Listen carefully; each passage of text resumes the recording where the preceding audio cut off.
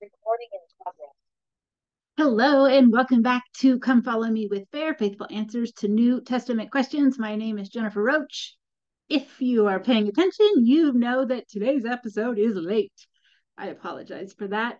I've been filming on Sunday afternoons, and this weekend, Sunday afternoon, I was sick. So sorry about that. One day late, but here we are. Today, we are going to talk about the phrase another gospel.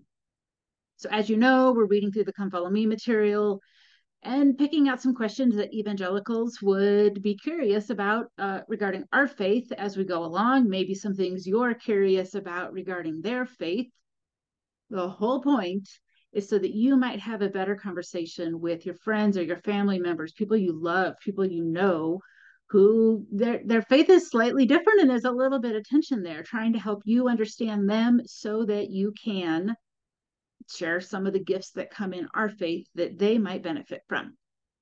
Okay, couple reminders for you first.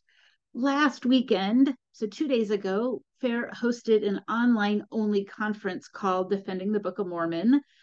Those talks will be released on the FAIR YouTube channel in the upcoming weeks.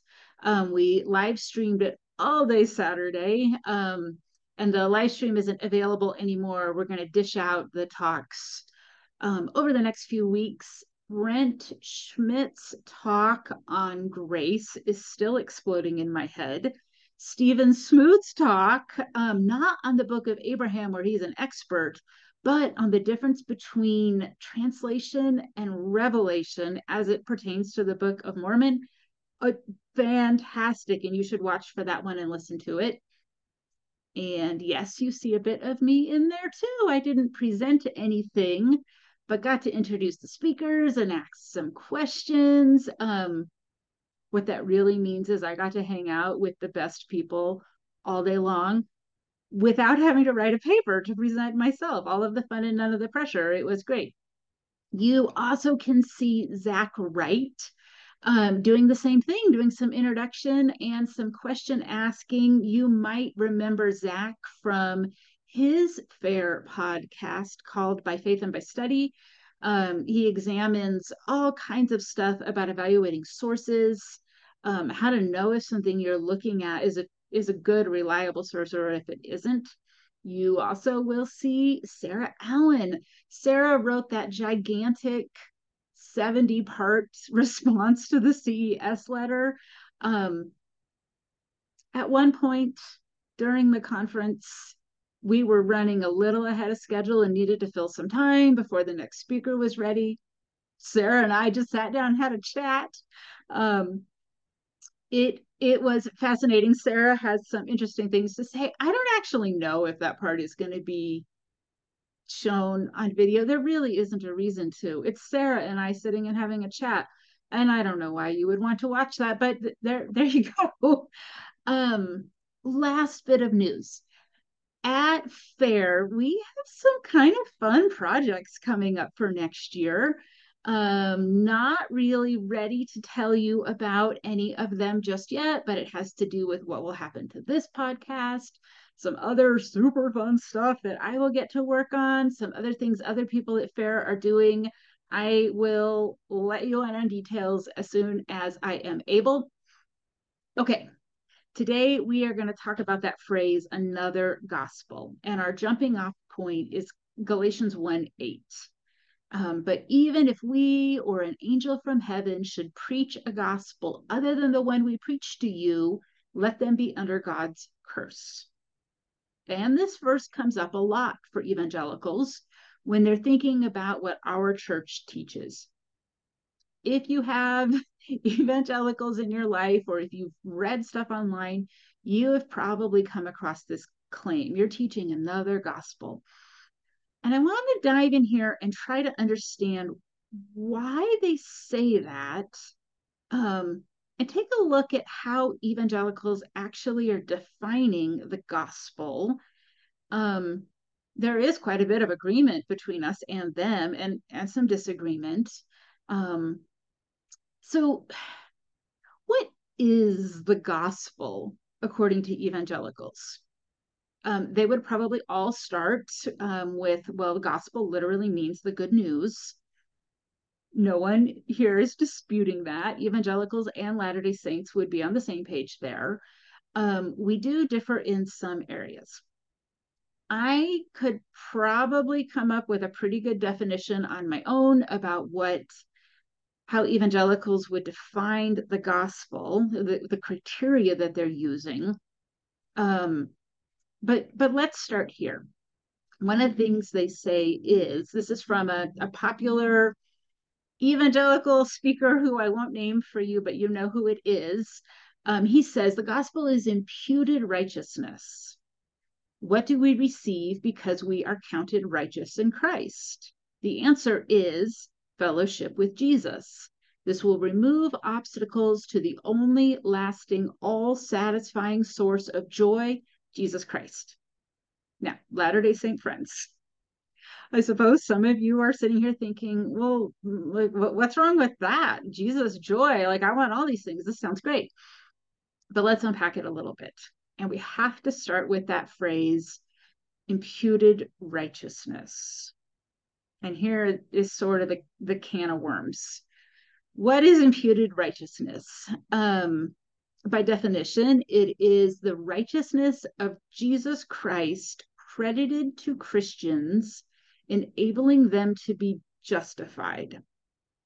This is a term that comes from Martin Luther and the Reformation.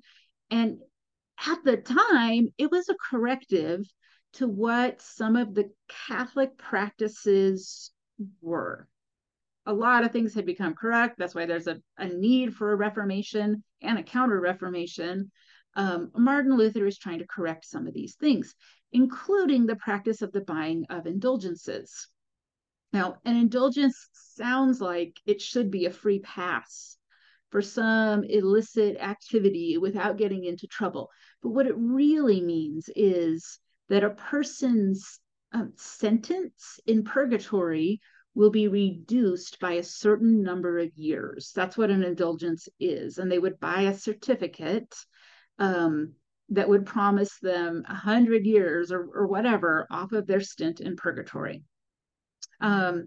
Luther fights against this practice, among many others, and he's absolutely right to do so.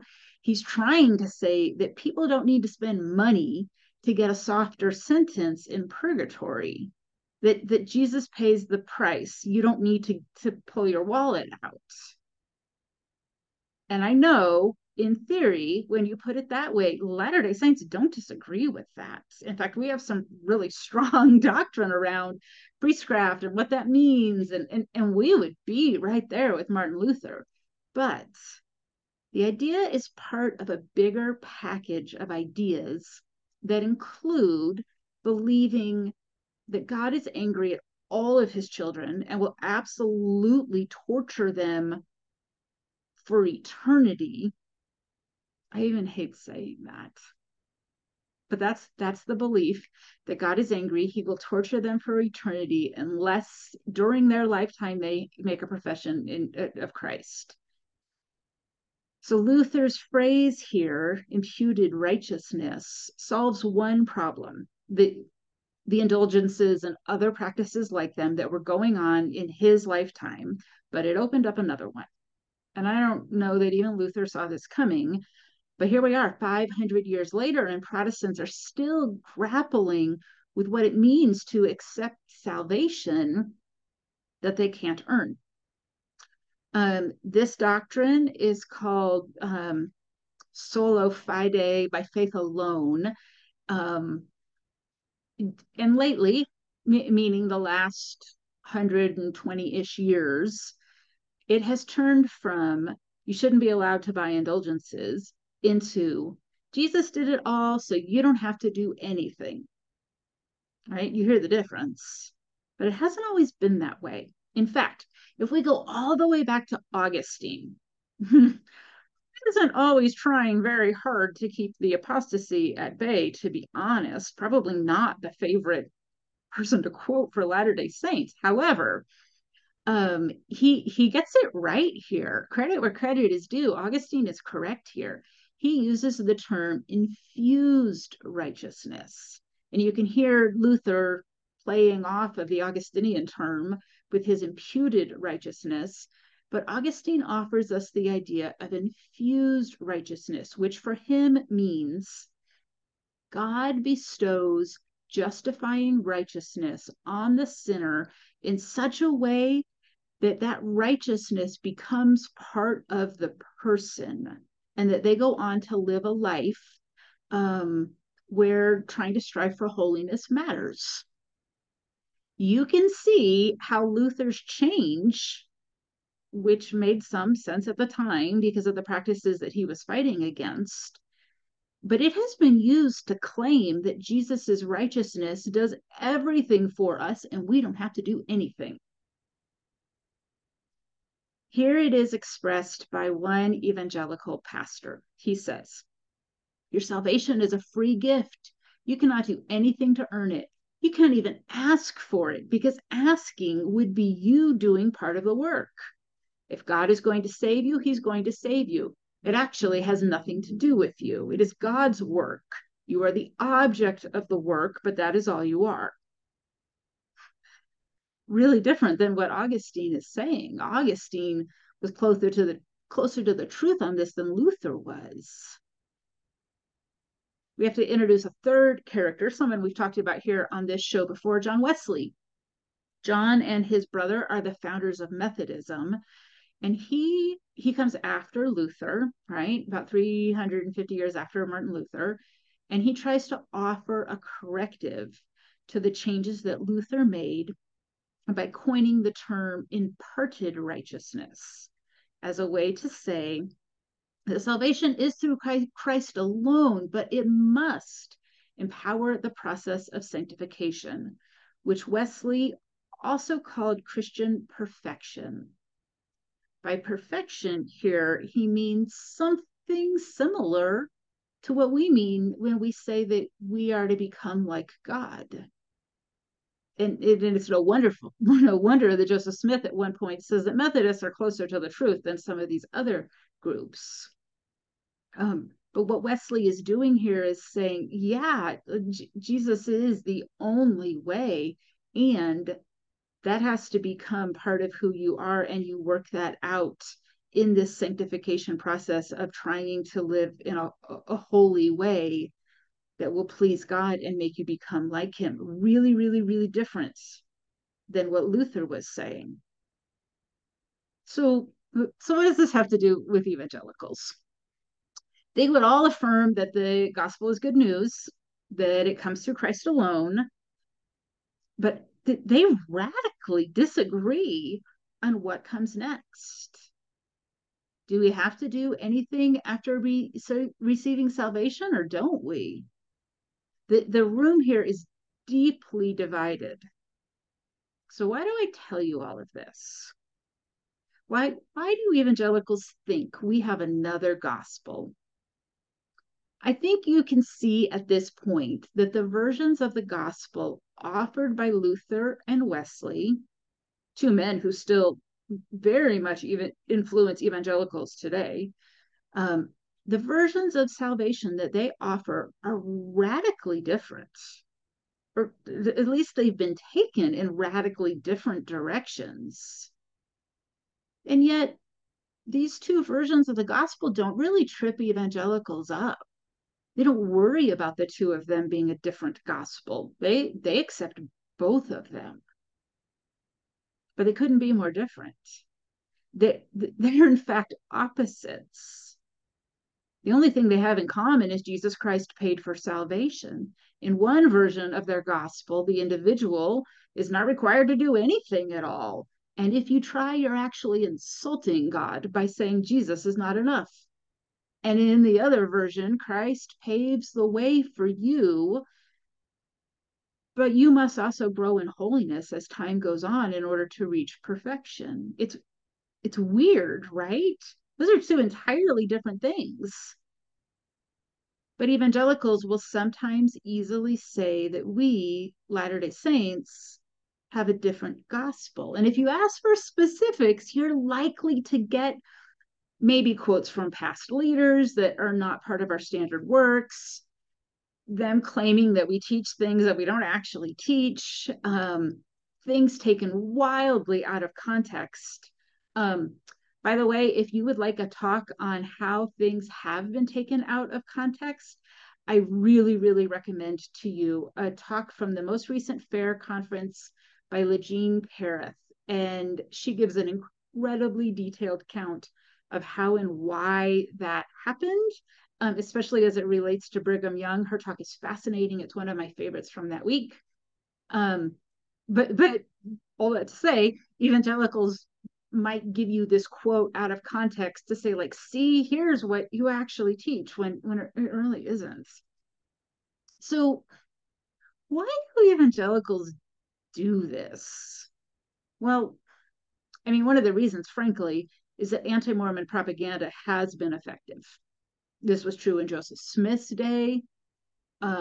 It's true 100 years ago. There's a book you should know about if you don't. It came out this year, written by 3 BYU professors. It's called Marianne Meets the Mormons, and it's about the church in France in the first part of the 20th century. And during this time, there's almost no one who's a member of the church in France. There's less than 500 members. Statistically, they are not a significant group in what's going on in France at that time.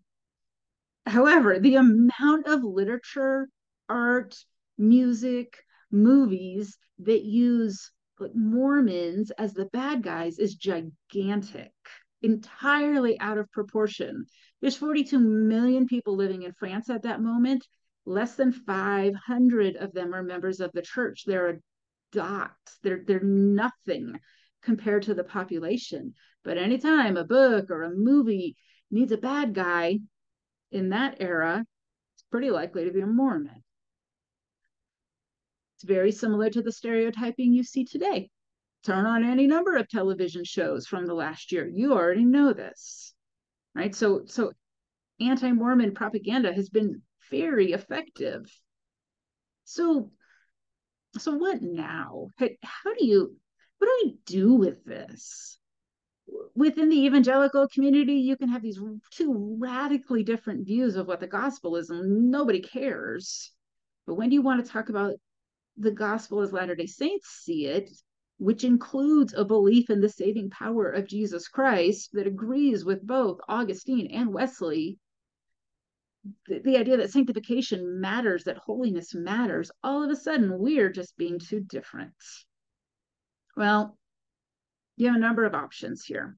You could fight with them. Don't recommend it. It's an option, though. You could simply bear your testimony because they can't really refute that, and that's always a decent move.